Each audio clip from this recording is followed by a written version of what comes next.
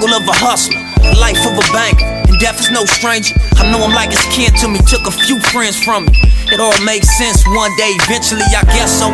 Granny said it happened and it's meant to be, just let go. But I can't, this shit keep itching me like them niggas out of line, how they came through. Shot him in his face, point blank, left his brains blue. Now who gon' go for him? Probably be the same crew. And banging is your religion, it's like a sin not to. A lot of niggas ain't cut from that same cloth. Them I give them space, gotta play it safe. Cause hard niggas turn holy when they catch a case. I still bark real talk, I never fake. On Wild Pork late night, still chop a and grind with the homies, serve down with the homies. If you've been paying attention to the news, social media, whatever the outlet you choose to get your information from, pretty sure you've heard by now that this past weekend, Sunday, Los Angeles County, the whole West Coast, the hip-hop community, more importantly, parents, children, siblings, and a fiance lost someone special. That person was Nipsey Hussle, who was gunned down this past Sunday in front of his store. So I'm going to stop this episode off with a moment of silence for the late, great Nipsey Hussle. If you are not in the knowing, Nipsey Hussle was gunned down this past Sunday in front of his the Marathon clothing store, which he had gone to. He literally died just being a good, genuine human being as he's always been, or that he's always displayed throughout his entire career. The story, as it's developing, was that if you don't know anything about Nipsey Hussle, he owns a clothing store, and I'm gonna get into all of that. But he owns a clothing store in Crenshaw and Slauson, where he basically grew up. And he had a friend who had been serving 20 years in prison, who had just got out of prison. And if you don't know too much about like when people get out of prison, especially like after serving long years, they sometimes ask their loved ones to send like an outfit ahead of time before they get out, so that they have some clothes, just at least the first day they get out. And if they don't get that clothes by the time, they usually are in the clothes that they have been in, with that time that they've been in prison. So my understanding is that this friend who just got out of prison in 20 years was probably surprising his family, wasn't letting anybody know that he had got out. So Nipsey Hussle, being a good human being that he's been a good man, being a reputable man that he's been, decided to tell his friend to meet him at the store so that he can lace him in some of his gear. So they meet at the store, and I guess upon the time that they was at the store, there was a person that, I'm not even going to say a person, there was a coward that Nipsey Hussle knew that showed up, and he's a well-known snitch. If you know anything about the streets, there's zero tolerance for snitching, so you can understand the reason for not wanting this person around. But anyways, this snitch showed up, and I guess they told him, like, he's not supposed to be around to get away. And this person felt some type of way about it, and he left, only to come back and to end up opening fire and ultimately fatally shooting Nipsey Hussle. 2 more other people were hit. 2 other people were one of the dude who just got out of prison, and the person who was driving him around, the person who literally drove him to the store, also got hit. Fortunately, those 2 people didn't die, but unfortunately, the third person we lost, which was the late great Nipsey Hussle. So before I get into anything, I do want to send my thoughts and prayers, and not just saying this just to say it, but I actually have been praying for that family, to his family he left behind, a grandmother, more family than that, but just like the immediate family that he's always been vocal about within his career, his grandmother, his parents, both his parents, his siblings, his brother and his sister. He has 2 children, and he has a fiance. I only say I want to send my thoughts and prayers because I know what they're going through. Like, I've been through this. I'm still going through this to this day. It's not something easy to deal with. It's not something that I don't know you can ever get over. But I really want to just send my thoughts and prayers out to that family before I get into anything. As far as, I spoke about the communities that lost tremendously, that suffered tremendously within this loss. There's a lot of communities, but I can speak specifically for the Los Angeles community. Not because I'm from Los Angeles, but I'm from Los Angeles County. So while not every city within Los Angeles County is the same, a lot of stuff that we deal with are the same.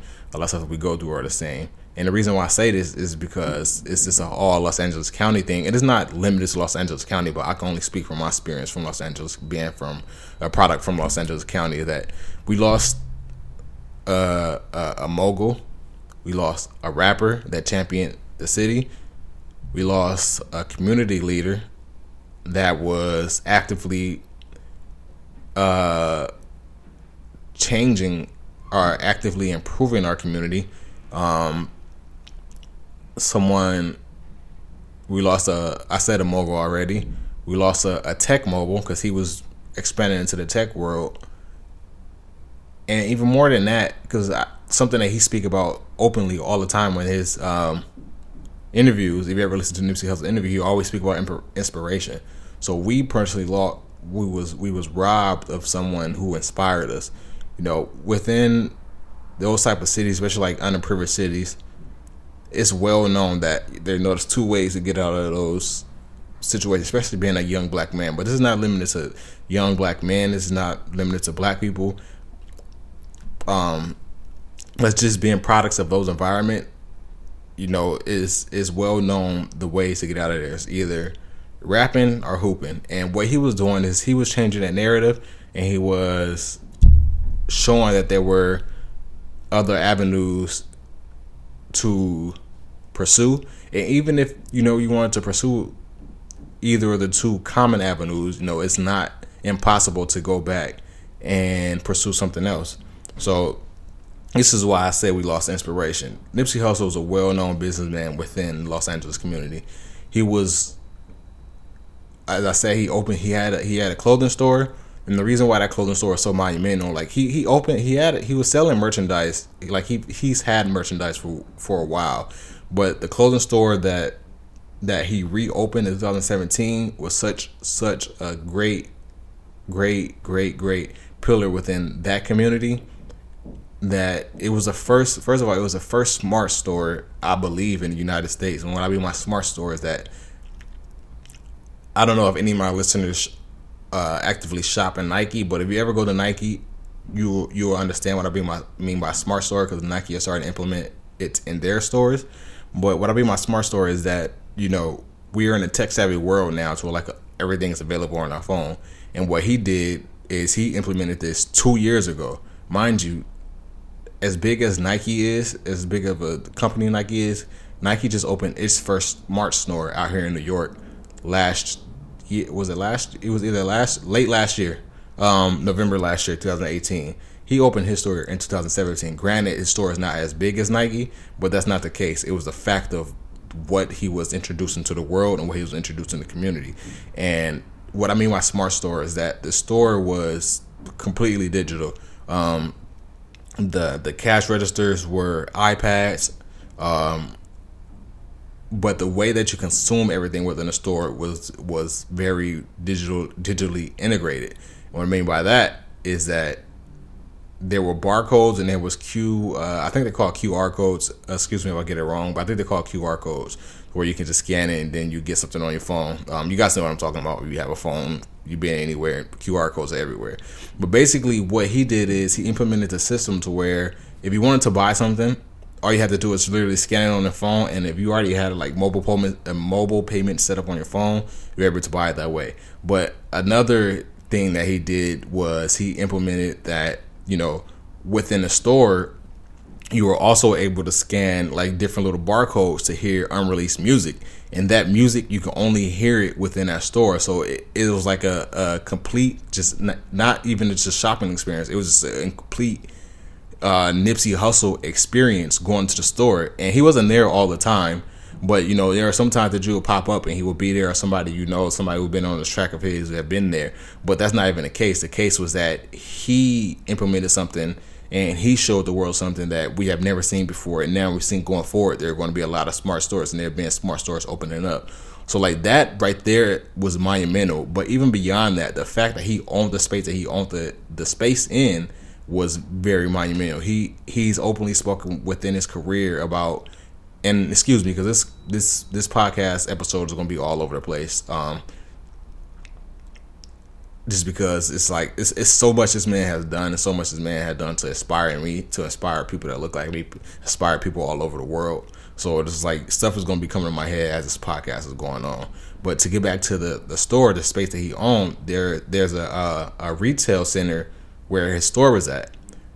Initially, he had a space in that retail center to where he was just selling merchandise. So it wasn't as much of a clothing store or a retail store that he ended up turning into last year, but it was just like literally like merchandise. If you know anything about Nipsey Hussle, he's from Crenshaw, so you know they had the Crenshaw sweaters that was very, very popular. The Crenshaw beanies that was very popular, but they also had the Marathon clothing, which was his brand. And so that's what they literally just used to sell. It's kind of like a brick and mortar, just selling merchandise type of store. But anyways, he started off with that years ago. I want to say it may have been like 2014, 2015. And the significant thing about this is this was the same retail spot where he said that, you know, he used to hustle out of in his younger years, selling. I'm not gonna say what he used to sell. That's neither here nor there. But then later, when he turned into a rapper, he also used to sell CDs out of his trunk out of the same retail spot. And like the owners of this retail spot used to run them out of the parking lot. And so he doubled back and came back and opened up a store, and that expanded over the years. And so there's 7 spots in this retail center. I think up to like 2016, he owned 4 of the spots in that retail center. He had his clothing store. He had a wireless phone shop to where they were selling obviously like phones. And you don't think about like LA culture, because I don't know if it's everywhere, because I rarely see it anywhere else. But I know like within LA we still have wireless phone stores. He had a food place, and I don't remember what the 4th one was, but this was 4 out of the 7 spots within that retail center. He owned it. And then just recently, last year, you know, he put out that they are now the proud owners of that entire retail spot. So like he was actively improving his business ventures. He was actively showing just a blueprint to like, okay, you know, this is something that can happen. It just takes time, because Nipsey Hussle, the first time I started listening to Nipsey Hussle, I want to say it was like 2008. I heard Hustle in the House, but he has remained relevant from 2008 till literally today, 2019, while releasing only 1 debut album. Granted, that's not the only body of work that he's released. He's released mixtapes, but if anybody who's a consumer of music know that mixtapes only get you so far. The main thing that keep you relevant is albums. So the fact that he's been able to stay relevant for so long and only released 1 debut album is a testament to how great of a businessman he was, how successful he was able to maintain. Because, you know, being a rapper is not something cheap, especially maintaining relevancy. It's not something that's cheap. So it just shows that he was able to make money elsewhere, even if rap wasn't bringing in money all the time, or even if he wasn't, you know, always focused on rap. So like stuff like this is very inspiring to me, someone who is planning on venturing into the music industry but not being a music artist, and so also someone who comes from an underprivileged community and want to see some type of change or want to implement some type of change in the community. Like I'm speaking about the retail space that he ended up taking over and ended up owning. I had the same type of mindset later. I don't know where my life is going to take me. I don't know what I'm going to end up doing in my life, but I know what plans I have for myself, and I know what I want to do as far as like where I was raised. Where I was raised is the cross streets of Rosecrans and Burris, on a corner, literally on the corner of my street, or diagonally across the street from the house I was raised in. There's been an empty lot I'm 26 years old. I don't know if it's been my whole life, but I want to say for 26 years, there's been an empty lot diagonally across from where I grew up at. Now I know there used to be a gas station there way before my time, because my mom said that when she was a teenager she used to work there. But since my time, since I've been alive, it's literally been an empty lot, a desolate empty lot for a whole 26 years. I don't know when that gas station shut down. I don't know when they demolished everything on that lot, but it's literally been empty. And so, like, I've always had, I've been of the mindset that, you know, there's going to be a point in time to where I'm going to make enough amount of money to put something there, because there's no way that, you know, there should not even that there's no way that it should be empty, but that's a opportunity for me to not only invest in the neighborhood that I grew up in, it's diagonally across the street from the house I grew up in, but also to bring jobs within the community. That's another thing that he done. When you are able to invest in your community and you're able to open up businesses and you're of that community, you're also able to reach back and give people opportunities. And that's another thing that he done so inspiring, is that he gave people jobs. People who may have been down on the luck, couldn't find jobs anywhere else. Not only did he give people jobs, that's beyond the point. He created these jobs. Like, it's one thing to give a job, or you may have connection, be like, hey, you know, maybe hire this person. But to be the reason why these jobs are being created, to be the reason why these opportunities are created, not only is that better for the economy of the neighborhood you grew up in, but that's great for the people in your community who may have a hard time finding these opportunities. So it's a lot of stuff this man was, as I spoke about, you know, a few minutes ago. But the inspiration that he provided for us, it was so monumental.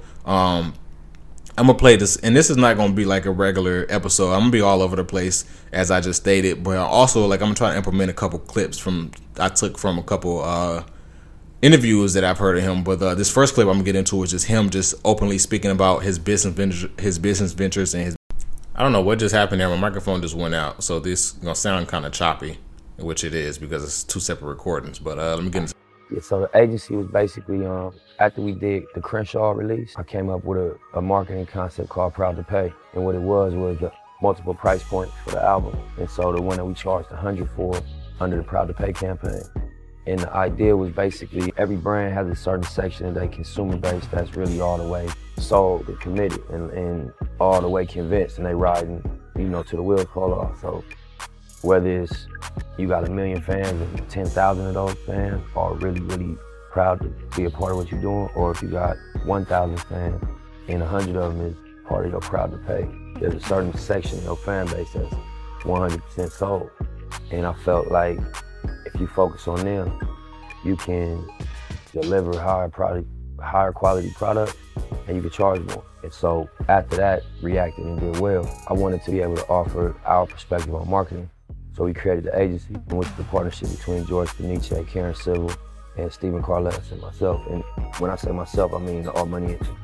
How important was it to open a brick and mortar in Crenshaw and, you know, create this retail space and this retail experience for your fans?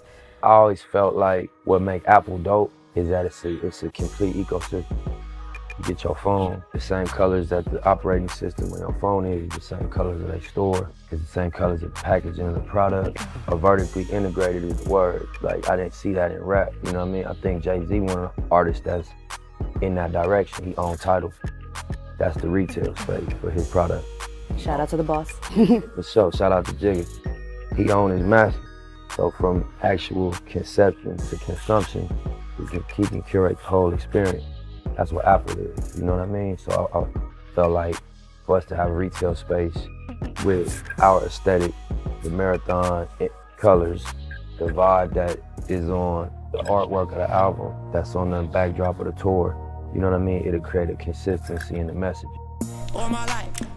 And like, you can hear it in that clip just how well informed he is on the business ideas he has, the business plans he have, also like the businesses he owns. Like, a lot of times we see people with money, especially like rappers, they have investments in certain things. They wouldn't be able to tell you anything other than what the fan probably already knows about the business. But he was very this is something that was very consistent within his career. He was very, very business minded.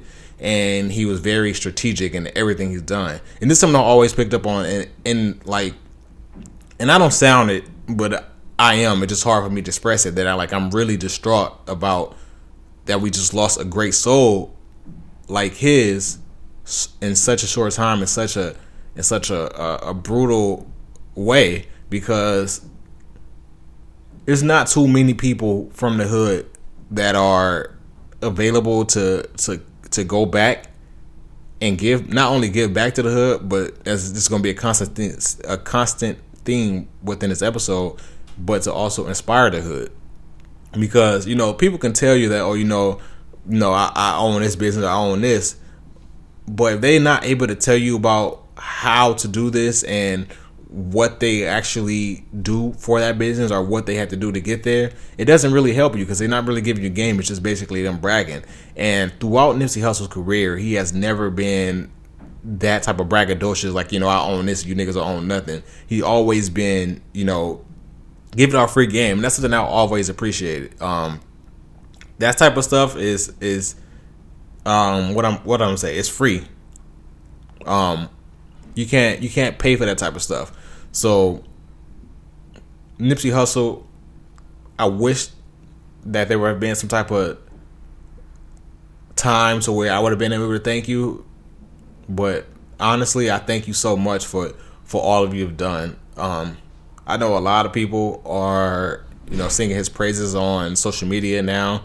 A lot of people sung his praises on social media before as well, but obviously now, and it's been in his death.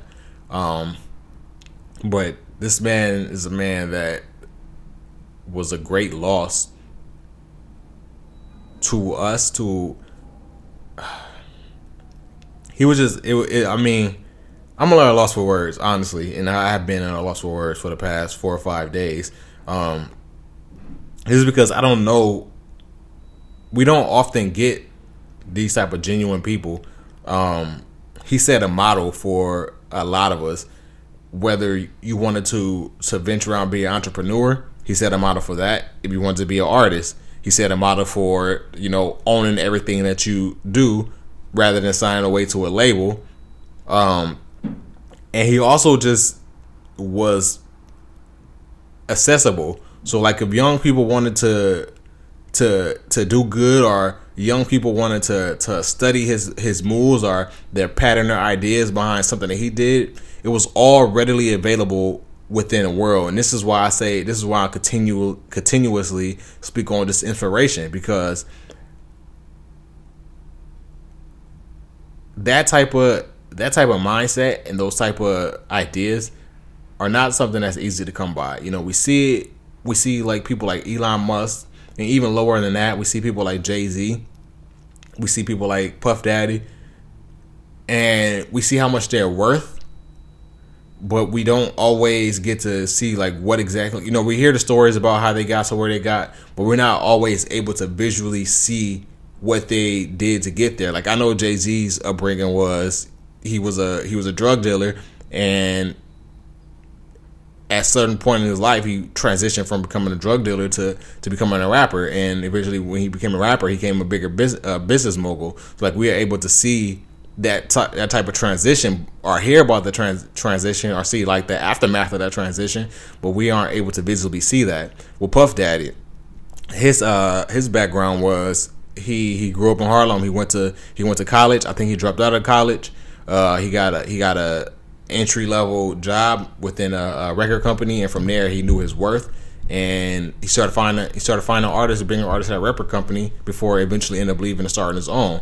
And then from there, from becoming a label owner, he was also an artist, and then he transitioned more into a business mogul. So like we hear the story, but we're not able to actively see the transition and progressions within these different ventures. With Nipsey Hussle, we seen it from start to finish. Whether he was a fan of him or not, you can go back and figure it out, or you can go back, like, it's readily available on the internet. In 2013 is when we really start to see him transition into, like, okay, I have an idea, this is how I'm going to execute it, and from there I'm able to open up other doors. The first thing, and I'm going to preface this by saying, when I first heard of the idea, I thought it was crazy. But I remember in 2013, when the Crenshaw mixtape dropped, or 2014, one of those two, he did something that was never heard of before, which was release a mixtape that cost $100. Now, if you know anything about albums, an album may run you, especially in that time, $12 at the most.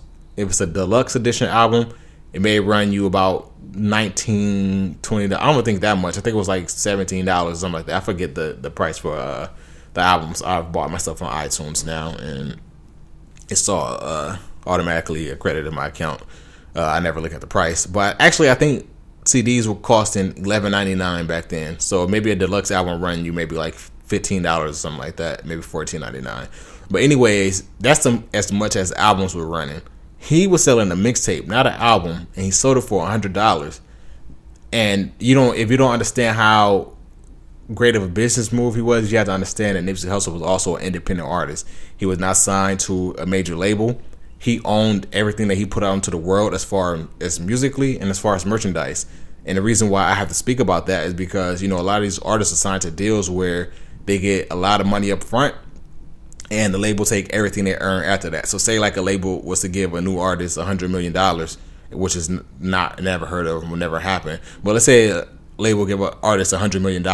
However, that artist accumulates over the time of their career $1 billion. Majority of the time, those labels are taking about 80, maybe 90%. Now, when you think of $1 billion, 10% is obviously good, but nobody makes $1 billion. So those labels are taking 80 to 90% of everything they own on the back end, just because of they gave that artist so much money up front and the artist took it. And in the contract, it literally allows them to take so much. So like all the money the artists get from streaming, all the money the artists get from sales, all the money the artists get from touring, all the money artists get from selling merchandise, the label takes all that back. And Nipsey Hussle has stood so firm on his foot throughout his whole career that, his saying, his brand, his label is called All Money In. His saying throughout his whole career was all money in, no money out. Another saying of his was fuck the middleman. Essentially meaning that, you don't have to sell everything over to a label. You own your own leverage. You own your own music. You own your own masters to your music. So and unfortunately, he's passed away, but even when you're not on this earth, your family is able to reap the benefits of the streams that you get because you own it. A lot of times these artists are signed to labels and the labels own everything. So when they pass away and they still own a percentage of that music, yes, the family gets some royalty checks, but those royalty checks are divided into the label, into maybe like a business manager or a manager, and everything else. But all this money was coming back to him. So to get back to the point that I was making, he sold a mixtape for $100. Now, I remember one of my friends, she's a big Nipsey Hussle Nipsey Hussle fan, was saying how she was going to buy the mixtape when it first come out. And me being ignorant, thinking like, yo, this mixtape, he's not that good of an artist for you to spend $100 on a mixtape. It's just a mixtape. There's no way in hell you should be spending $100 on a mixtape.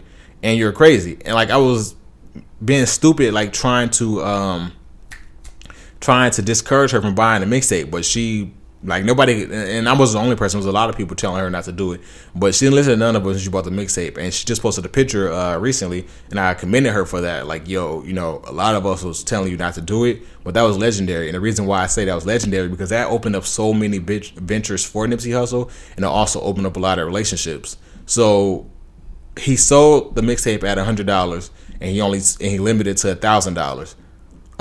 Limited to 1,000 copies of the mixtape. So if you do your math, if a mixtape is $100 and there's 1,000 copies, it's $100. All that money goes back into him. So that's a great investment, especially when you're an independent artist. So it worked out successfully for him. Some people who even had a lot of money and they figured it out, they respected it so much that they invested in it. Jay-Z heard about it and he told him, hey, I want to buy some mixtapes. And Jay-Z ultimately ended up buying 60 copies of this $100 mixtape.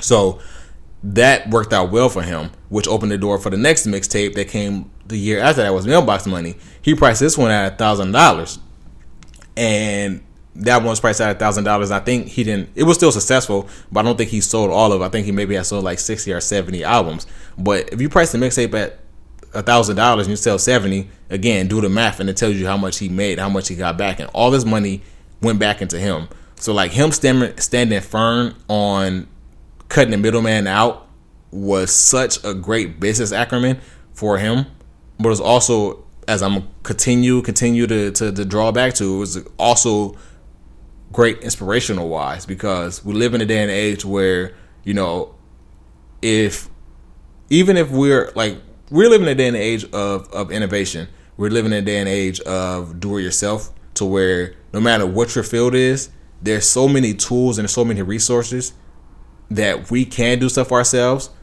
but sometimes it gets hard. And I can speak personally for myself. Like, aside from this podcast that I host, I also DJ. And within DJing, I used to host a bi-weekly DJ mix. And within that DJ mix, I used to do everything myself. I literally mix it. Obviously, if I'm a DJ, I have to mix it myself. But I used to market the DJ mix. And I used to also create the cover art for the DJ mix. And I also used to find just like the different, because I also always implemented clips, like an intro or like interludes within my DJ mixes. And all this stuff I'm doing on my own. And all them type of skills are transferable. And this is literally an inspiration of something that I thought was so crazy that Nipsey Hussle provided for me and many other people all around the world. So I don't want to sell him short, which I will do in this podcast, because there's so much stuff that I'm not going to be able to touch upon, or that I may forget to touch upon, that he has done. But the main thing is just the inspiration he's provided. We lost a great man, and I've seen, like the comparisons of like, I know a lot of people are saying like we lost our generation Tupac, which I understand, because we hold Tupac in such a high regard. And I don't mean to demean Tupac, which I'm not demeaning Tupac. But Nipsey Hussle is not Tupac. Nipsey Hussle is literally his own man. And I'm going to say this again, because I don't want to seem disrespectful. And also, I always say I don't speak ill of the dead. I just don't believe in that. But one thing about Tupac, if you compare the deaths of Tupac and how the world reacted, like Tupac and Biggie, both great artists and both well-respected men.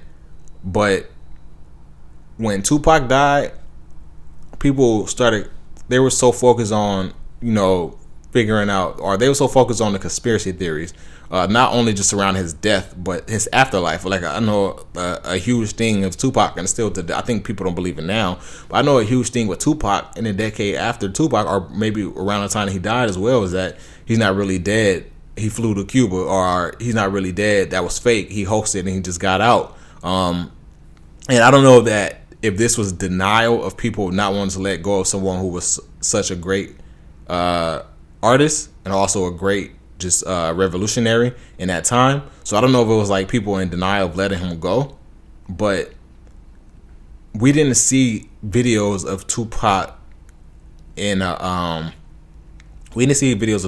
hearse being carried through his neighborhood. And the reason for that is Tupac was of everywhere. He was raised on the East Coast, but in his adult life, he spent his whole adult life on the West Coast. So, and even when he was on the West Coast, he wasn't in one spot. If you know anything about California, even if you don't know anything about California, Northern California and Southern California is two different places. Even in Northern California, it's broken down to different things. Like Northern California has the Valley, they have Sacramento, they have the Bay. You may think that it's all the same place, but it's literally not the same place. But Tupac was in Northern California when he first started out his career, and towards the end of his career, he spent a lot of time in Southern California, in LA.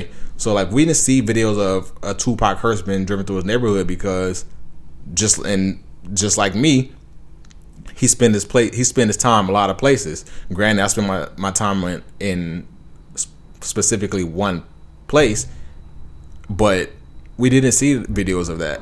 We seen videos of Biggie being carried through his hearse through his neighborhood, and the huge crowds that was within his neighborhood that supported him. And I don't mean to go on a tangent or even to go off the line, but the reason why I say you can't compare Nipsey Hussle to Tupac is because Nipsey Hussle was of that community. He literally grew up in the community. He literally grew up in the area that he took his last breaths in. And that's very unfortunate, and I don't like speaking about that. It just saying that, it sounds crazy, but that's who he is.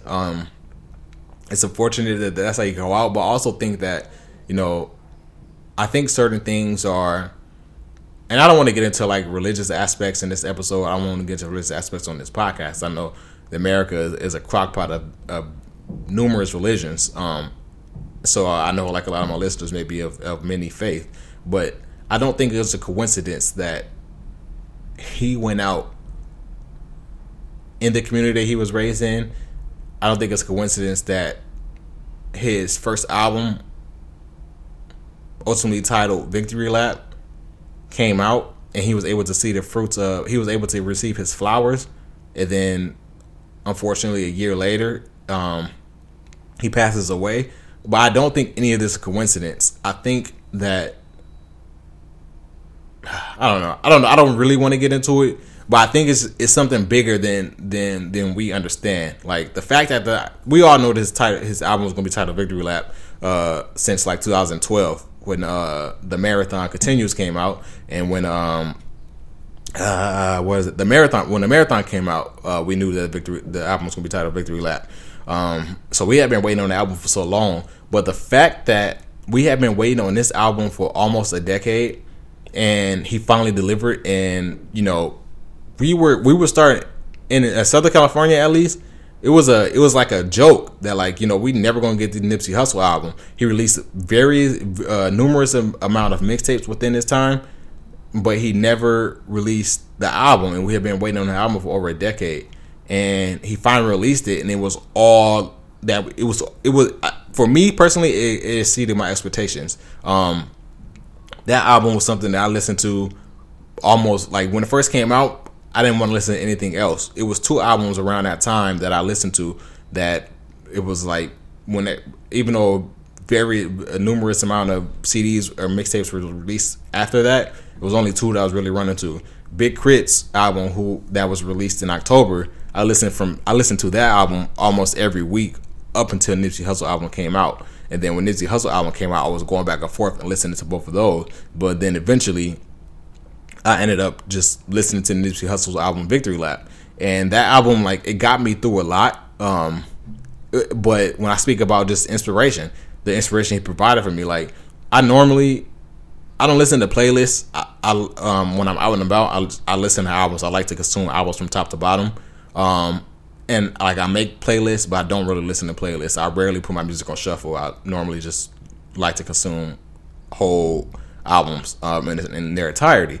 But anyways, I say all that to say, I used to listen to this man's album on my way to school. I used to listen to this man's album when I was working out. And I used to listen to this man's album when I just needed to put music on. And I was doing it subconsciously, but it was like I really wasn't realizing that that's what I was doing.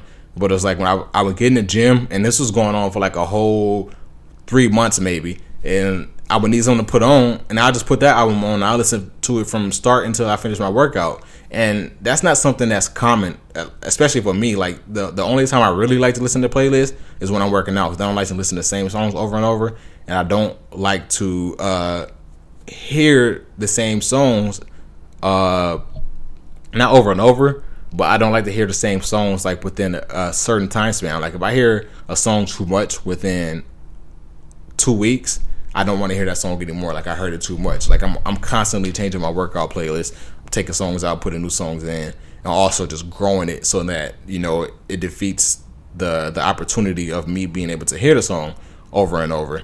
I don't know where I'm going with that, but that just shows how great of that album was. Damn, where was I going?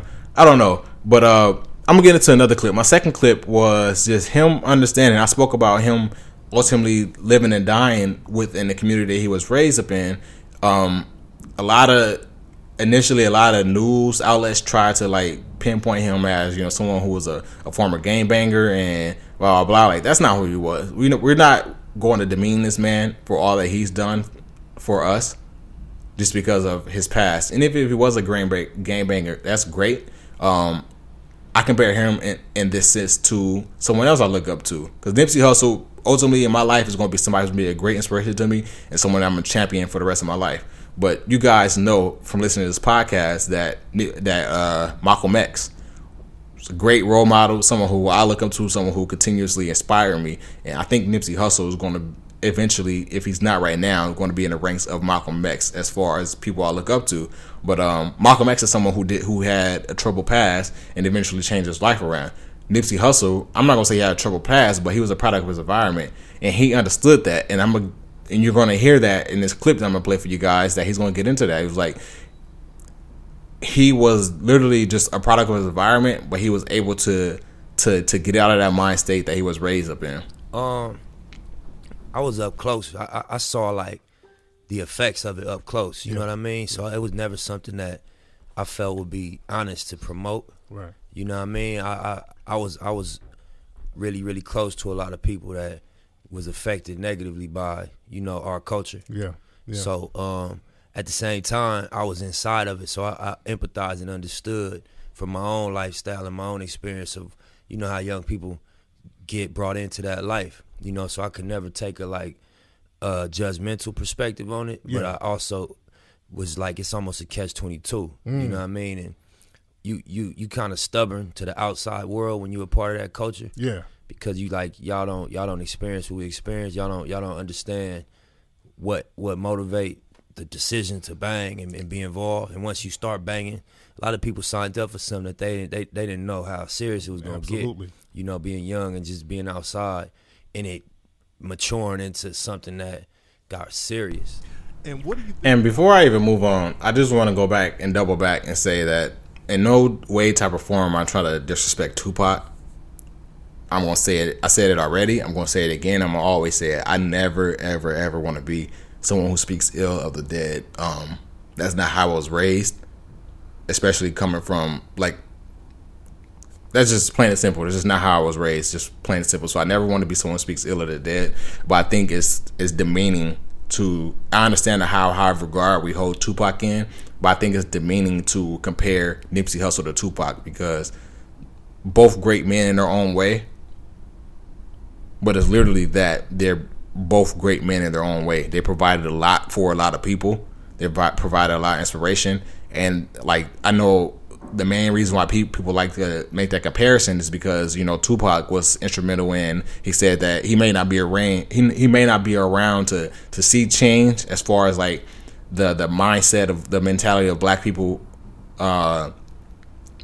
in America, especially like black people in the ghetto, owning their neighborhoods, taking over, you know, the neighborhoods and improving, like, just the mentality overall. Tupac was very instrumental, and he was very vocal about him not being around, but him providing that spark in someone's mind. And so, like, a lot of people initially, when Kendrick Lamar started to get more popular, they pinpointed Kendrick Lamar for that. No one ever spoke of that being Nipsey. So I think it's disrespectful to say that he was our generation's Tupac, because Tupac was Tupac.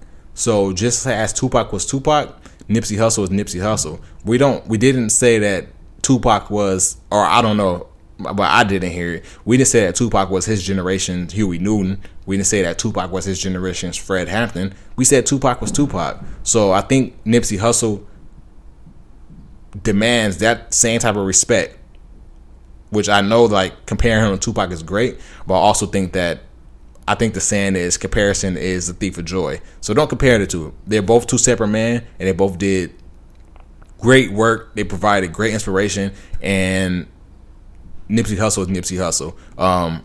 Now, to get into, and this episode, I didn't even want this episode to be long because it was going to be focused centered around one thing, but you guys know me. If you listen to this podcast enough, you know I get on tangents. But what was I going to get into? Oh, I remember where I was going. In regards to that clip, I got one more clip. It's going to be the last clip I play for you guys, and I'm going to say my closing remarks, and we're going to get out of here. This last clip, it kind of ties into the previous one I just played. To speak about that one was basically, it just shows that he wasn't somebody who was stuck in a mindset. You know, oftentimes it's hard for us to shed the ideas of, you know, that was placed upon us, or shed the ideas that are the norms in our community. And Nipsey Hussle as a man was so authentic that he was able to understand that, okay, you know, this type of idea or this type of behavior was learned just because of where I was placed or what was going on around me. But he was ultimately able to transcend that while also still being 100% himself. Like, Nipsey Hussle never, like, once he got famous, he never separated himself from being a gangbanger. but people didn't respect him for being a game maker. People respected him for being a man. People respected him from being like a lot of the IG posts that I read from like celebrities that knew him. The common thing amongst all of them was that he was a stand-up man. It was never that, he was the hardest nigga that I ever met, or he never took no bullshit. It's just that he was a stand-up man. He stood on every word that he spoke, and he was very, and you can hear it in these clips. I don't know if you guys are picking it up, but in these clips that I can play, he's a very well-spoken man. Like, I've even previous to this, like I've watched, not even previous to his death, it's certain artists that whenever they do an interview, I tend to listen just for inspiration, also just because of the game that they give in their interviews. And Nipsey Hussle is one of the rare people. Vince Staples is another one. Lupe Fiasco sometimes, or some of them, and it's kind of biased because that's my favorite rapper.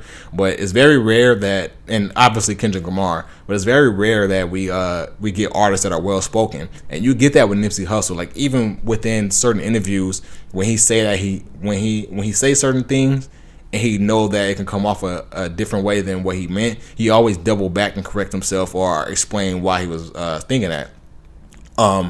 And what I mean by that is just that, like, he was very, not even well spoken, but he was also well thought out. When he speaks about his business ventures and he speaks about how he get into it and what he's planning on doing, he's very strategic in the way that he speaks about certain things, and he also is very strategic in keeping that balance between the businessman and being a rapper. I was watching this one interview where he was talking about how, for most of his career, he's been known for his business.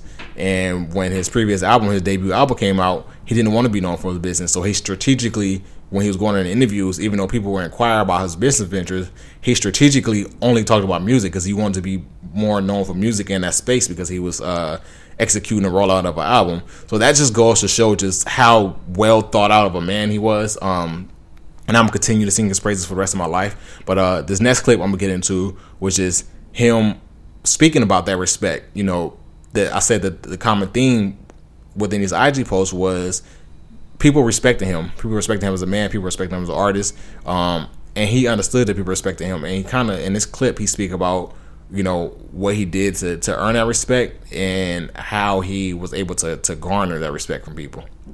I think it wasn't always like that. When I first came in the game, I think just based on me saying 60s in my music and being vocal about where I came from, it turned a lot of people off of just LA. That's a part of that from other tribes. Yeah. That was just turned off. I can't listen to that music. But over time, demonstrations speak louder than conversation. Absolutely. You know what I mean? Absolutely. So people see how I'm moving and probably watch an interview, and I never dissed no hood in my music ever. I never went on the record and said, fuck this hood, or, use derogatory words that we say in our own area publicly. I never done that because I knew that I was serious about music. And I wanted to be specific about where I came from, but I ain't want to disrespect the other sections as well. Absolutely. And outside of that, I just think that I also put forth who I was as a man, in my music and in my way I move, and also just in my interviews and everything, to where I think over time people got to look past where my mama moved me. Okay. You know what I'm saying? And see like what type of human being I was. I'm glad that he kind of spoke on the relocation in that clip, because that's literally my closing remarks for the situation. The bigger picture is this man was robbed from children. He was robbed from parents. He was robbed from siblings. He was robbed from a fiance. He was robbed from fans. Because of a coward. A coward couldn't handle how he was being dealt in regards to simply just being asked to leave the area. He felt that was demeaning to him, so he decided to take a life.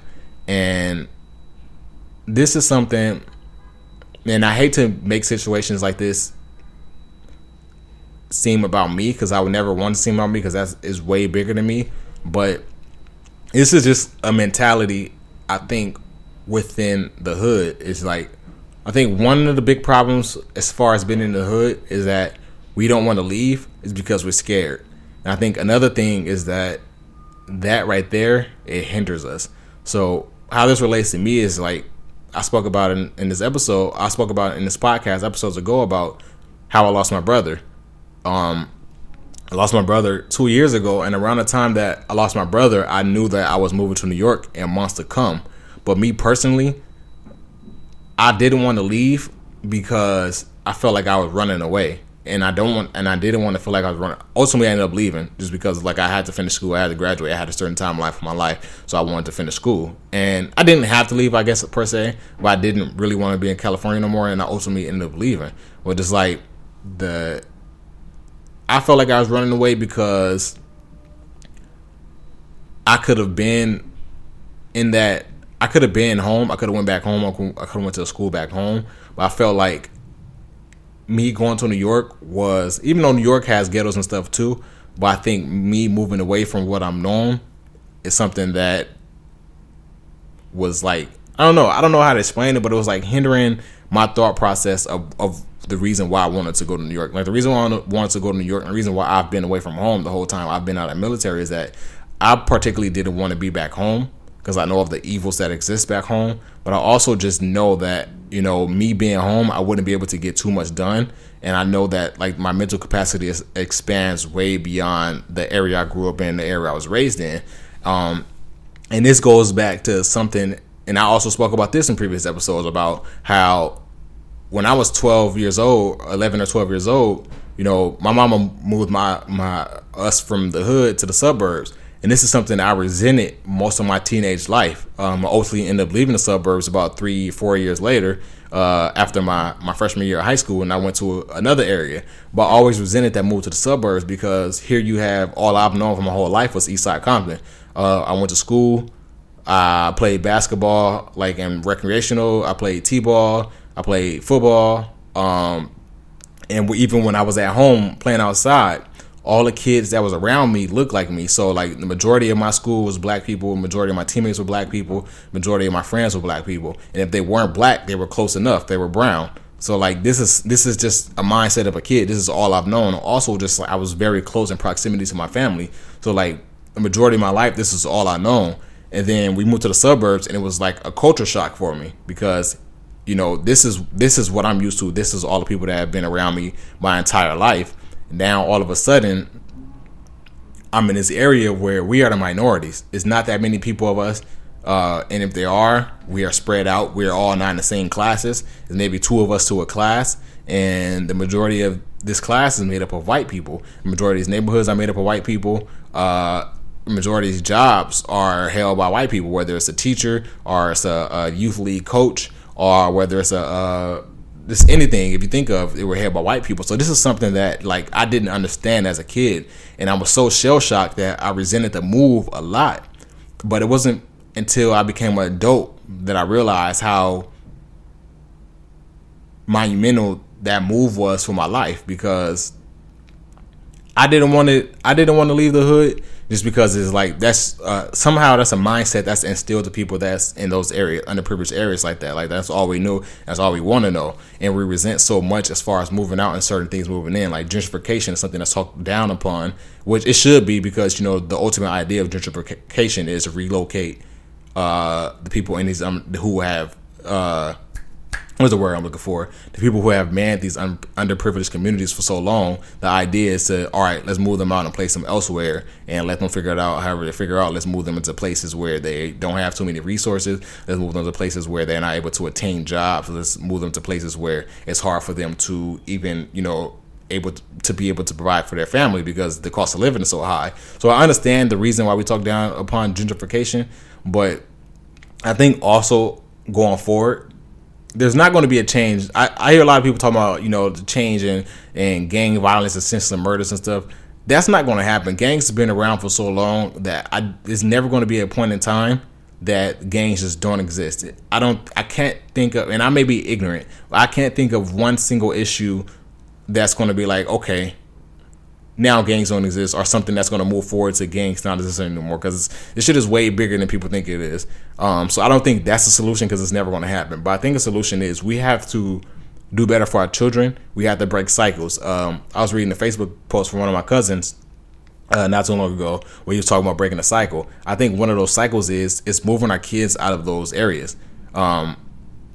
because we are subjected to a certain mindset. We are subjected to a certain type of thinking that we don't ever want to get out, and ultimately our kids are going to consume that same type of thinking. Like, I'm glad, like, as an adult, I can appreciate that move my mama did, but as a teenager and as a kid, I hated that move. But as an adult, I can appreciate it. And I don't even know if this was intentionally her decision, but I'm glad that she got us out of it, because this is a woman who, for a whole 30 plus years of her life, not even 30, I think it was like 40, because if I was, 30, whole 30 plus years of her life, all she has known was East Compton. My father, the same thing. All he have known entire lives. All my father have known for his entire life, and up until a certain point, was East Compton. So, it's certain things that's ingrained in them, and there's certain things that's the norm to them because of the community they was raised in. That, had I been subjected to being raised in that same thing, there would have been a cycle. I would have been raised the same way they would have been raised. The norms that was the norms for them within the community would have been the norms for me when I was raised. And then I would have birthed a child or a son or a daughter within that same community. And that child or daughter would have been raised with that same type of mindset. So I think it's very important that we just get, and I know it's hard because it's like, that's all we know. And sometimes, majority of times, I know, especially in my case, our family is around. So it's like, you don't want to move your kids away from the family, or you personally don't want to be away from your family. Well, I think moving forward, it's important that we get out of these communities. For better or for worse, it's not going to do us any good. I understand the point in trying to build up and trying to change cycles, but it's hard to break cycles when you're inside of it. In that previous clip, Nipsey Hussle was talking about him being able to empathize for those in gangs because he was in it, but he's also, he's bigger than that now, and he's on the outside looking in. Even though he's still ingrained within that community, he's on the outside looking in, and he can never look at him from a judgmental point of view because he's of that and he's from that. So I say that to say that we can't develop that mindset until we're able to get ourselves out of it. So, like, I'm glad that I had the experience of moving. Like, I'm not gonna say I'm glad, because I fucking hated moving around as a kid. But moving around as a kid, it gave me the experience of being open to other cultures. Maybe cultures I didn't like, but it still gave me the experience of being able. Now I'm able to move in certain circles, or able to move within different cultures and certain things like that because of my experience of moving from the hood to the suburbs to the desert. I've been around a lot of people. I've seen how a lot of people operate. I've seen how a lot of neighborhoods operate, and I've seen how certain communities operate. So, like, I'm very diverse in that, and not to toot my own horn, but I feel like I'm very diverse in that. So, like, I understand 100% that mind state that Nipsey Hussle was talking about in the clip before the last one, where he was saying that he's able to empathize, but he's also able to not look at them from a judgmental point of view because he's from that.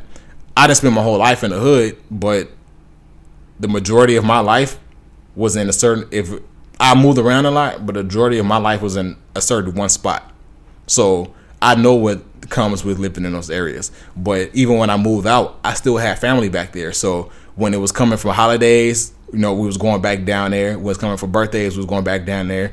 Sometimes just on the weekends, we didn't have anything to do. Especially like when we first moved to the suburbs, we was going back to the hood just about every other week. We were catching it. We either drive down there or we would catch the Amtrak and just go back down there to the hood for the weekend, because that's just like, it was hard for us to break that cycle initially.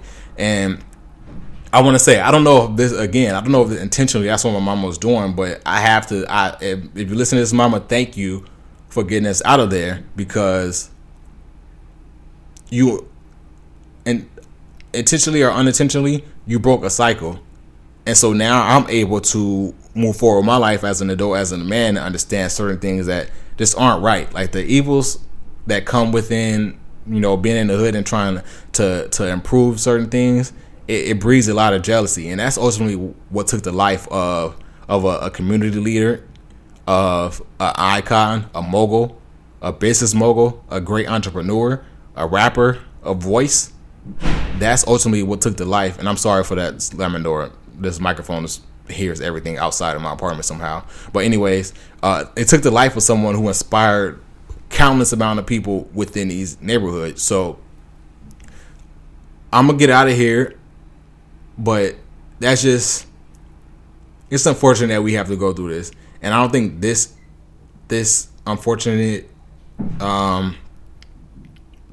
passing of Nipsey Hussle is ever going to feel right, just because of he has so much stuff that he has done, and he has so much stuff set in motion. Like literally, the day that he passed, the chief of the LAPD said that they were scheduled to meet with him the day after he passed, because the most important part was it was at his request that they were scheduled to meet with him to discuss like the matters of how to improve the relationships of the police within that community, with the people in that community, and also just like how to stop gang violence. And I said that last clip was my last clip, but this is going to be my last clip. He also spoke about just the transformation of that corner that, you know, he owned the retail spot in, and seeing that tweet and listening to this clip, it kind of pairs each other together of what his mindset was. Like his mindset was so far in the future, and he had so much stuff in motion,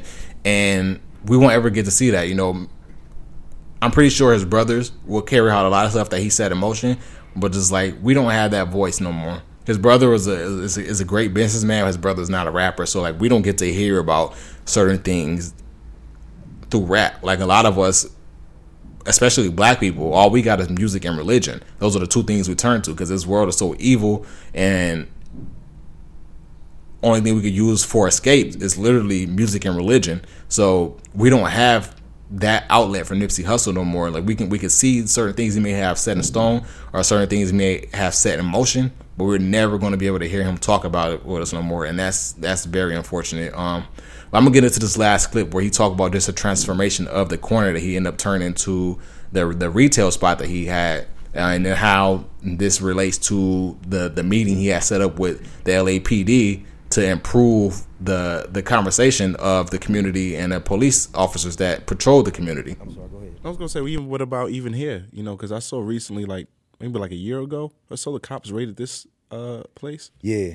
They do that when they want to. They try, you know what I'm saying, to come through here. It seems like you're targeted or something. Like, well, this corner is known for something else than what we're doing on this corner. So it's a transition, and it's a learning curve that the police even going through to really accept that some people from over here are doing legitimate business and paying taxes and like doing everything by the book. That's why, you know, even the other day even to this day, I park right there where I'm at. They jumped out on me, the crash police, 4 days ago, and hopped out, let me give me your ID. And I'm telling them, bro, wow, you're not going to find nothing on me. Every time y'all been doing this for how long, bro, you're not going to find nothing on me. And he took my ID, ran my shit, and he let me go. But I don't take it that personal, because they're getting educated also. The police still getting educated to who we are and what our real intentions are. You know what I'm saying? Right. But shit, and that's really all I have for you guys this episode. I apologize if I was all over the place, but literally this I don't know, just doesn't sit right with me. And there's a lot of stuff going through my mind, and I know it's a lot of stuff I didn't cover in regards to Nipsey Hussle and the man that he was and everything he was done for us. But I hope that I did enough to explain why he was so important, why this death hurts so much. I guess in my parting words, I would say, Nipsey Hussle, thank you so much for continuously providing the inspiration for inner city children and even inner city young adults.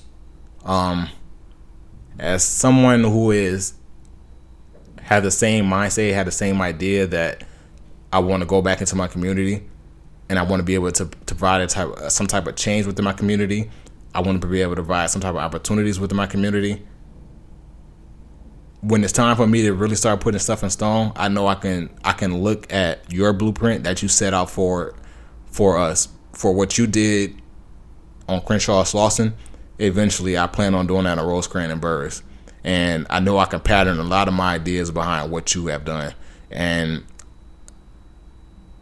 I didn't know you personally, so I obviously couldn't have had the opportunity to personally thank you, but I've always studied and watched certain moves that you did throughout your career, and all that was so inspirational. For you to be of a certain background, for you to be of a certain community, for you to be of a certain demographic, for you to be able to transcend all of that and then go back and just change the way people see you. Like at one point in their life, you were seen just as a hustling gangbanger. For you to transition that to a rapper, and then for you to transition from a rapper to a business mogul, to a tech mogul, for you to be a successful entrepreneur, for all those to be like, when I speak of Nipsey Hussle, when I speak of you,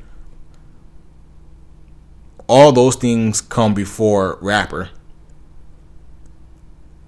Even with you releasing the best album last year, I still think of other titles of you before rapper comes. So I thank you for providing a blueprint of how to go back into our neighborhoods as black and brown people, and to be able to spark some type of change, because we know that the forces to be, as far as like what is the word I'm looking for?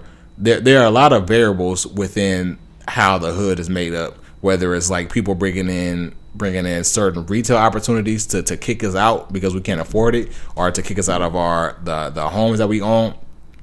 For you to bring in a retail opportunity and then employ people of that community to keep the economy, uprising. Not even if it didn't affect the economy a lot, it still brung in revenue that wasn't there before. It brung in revenue that wouldn't have stayed in the hood. So with you creating that retail space within that hood, and I don't want to limit what Nipsey Hussle inspiration was just to that retail space, because he did a lot. He did a lot for the kids as well, putting on just like fundraising drives, and also like the programs that he presented. Like he had a lot of, he was what is the word I'm looking for? STEM. If you guys know what STEM is, I believe it's scientific.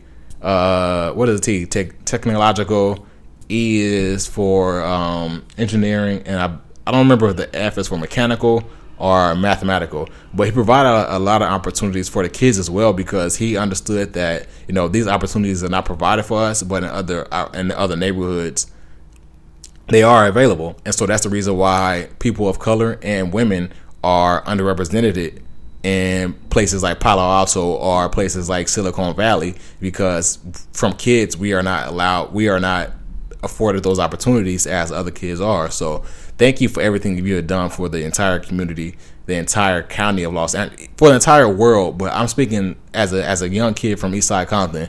Thank you for the opportunities and the blueprint for what you laid out, and to what we can do within our community, and the right way to go about it, and the way to carry ourselves in the way that we are carrying this thing out. Not to be too braggadocious, not to make ourselves seem better than anybody, but also just being accessible to that community. Unfortunately, that may have been a cause of your demise, but still, like, you being accessible was also just a great inspiration enough, because a lot of times in our neighborhoods is that we see people are changing certain things, but they're not accessible, or we may see certain people who may have their names on certain buildings or have the name of certain programs, but they never stepped a foot within the communities that they are implementing these programs. For you to be accessible was provide enough inspiration for a lot of people, whether they knew what you were doing or not. This you being there was held enough value. So I'm gonna get out of here, but rest in peace to the late great Nipsey Hussle. For the rest of my life, I'm gonna continue to sing my prayers, my praises for him. Even going forward in life and what I have planned, I know I can pattern a lot of stuff after what he did. Even as a man, I didn't really get into how he carried himself as a man. I played that clip and I talk about it a little bit, but even how he carried himself as a man, a lot of men could pattern himself after that. Even how he carried himself as a father and how he carried himself as a fiance.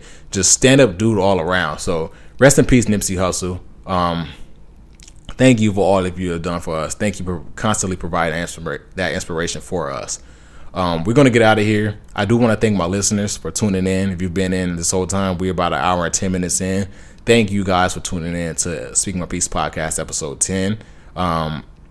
Please rate and subscribe to the podcast, whether you're on SoundCloud, Apple Podcasts, Google Podcasts, Spotify, whatever the case may be. Please, please, please rate and subscribe to this podcast. Now we're going to get out of here. My what to watch for this week, I don't have one, obviously.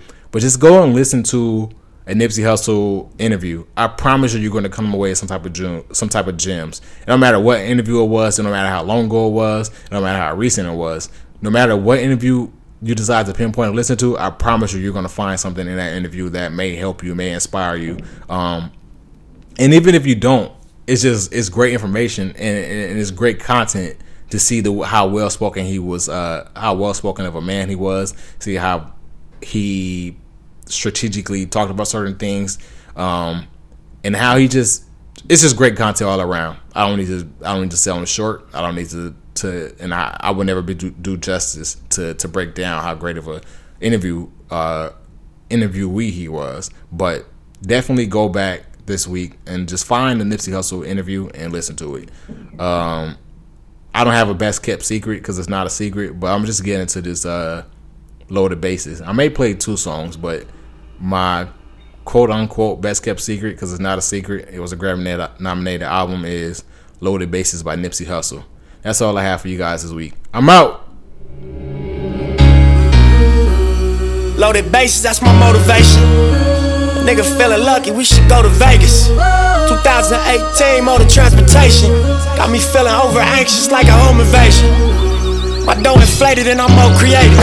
Signed a couple big deals, but it's no parade. See, it's a couple niggas every generation that wasn't supposed to make it out, but they code the matrix. And when they get to speak, it's like a coded language. Reminds niggas that they strength and all the stolen greatness. We used to shoot at niggas at the mobile station. Full circle, mogul motivation. My self-educated, shrewd negotiations. Got these sharks that I'm sitting at this table with afraid to bait me. No 10 on my Mercedes, that's for inspiration. 2 kilos on my neck like the fucking 80s. Westside Slauson Ave, know my demonstration. Born and raised, y'all affiliated. It's really greatness. Riding around like I really made it. Loaded Bases, I'm gon' Willie Mason. Yeah. Listen to my ambition, cause I'm on one. Swinging for the fences for the home run. Even further beyond into the universe. But I've got to make it to first. It feels like every second's being stolen. I risk it for every ticket we sold them.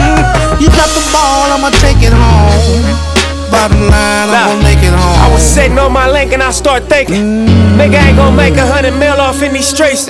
More than likely I'm gonna end up in somebody precinct. Even worse, horse and carrots front the church, laid off in the hearse, I dealt with it. I ain't just out here for my health with it. I weighed the risk and the reward and sink the scale tipping. Let's all get on one accord and take the world, niggas. Take the money, take the power, and the girls with us. Can't buy that bullshit that they sell, niggas. They breed drug heads and jail niggas. Look all these ways they derail niggas. That's why respect me to the utmost when you see me's how I feel, nigga. Cause I ain't fail niggas. I seen it coming, did not tell niggas. Different lanes, same passion for the male niggas. Switch lanes, all black, 2 glass ceilings. V12 too fast, nigga. Gone. Listen to my ambition, cause I'm on one. Swinging for the fences for the home run. Even further beyond into the universe. But I've got to make it to first. It feels like every second's being stolen. I risk it for every ticket we sold them. You got the ball, I'ma take it home. Bottom line, I'm gonna make it home.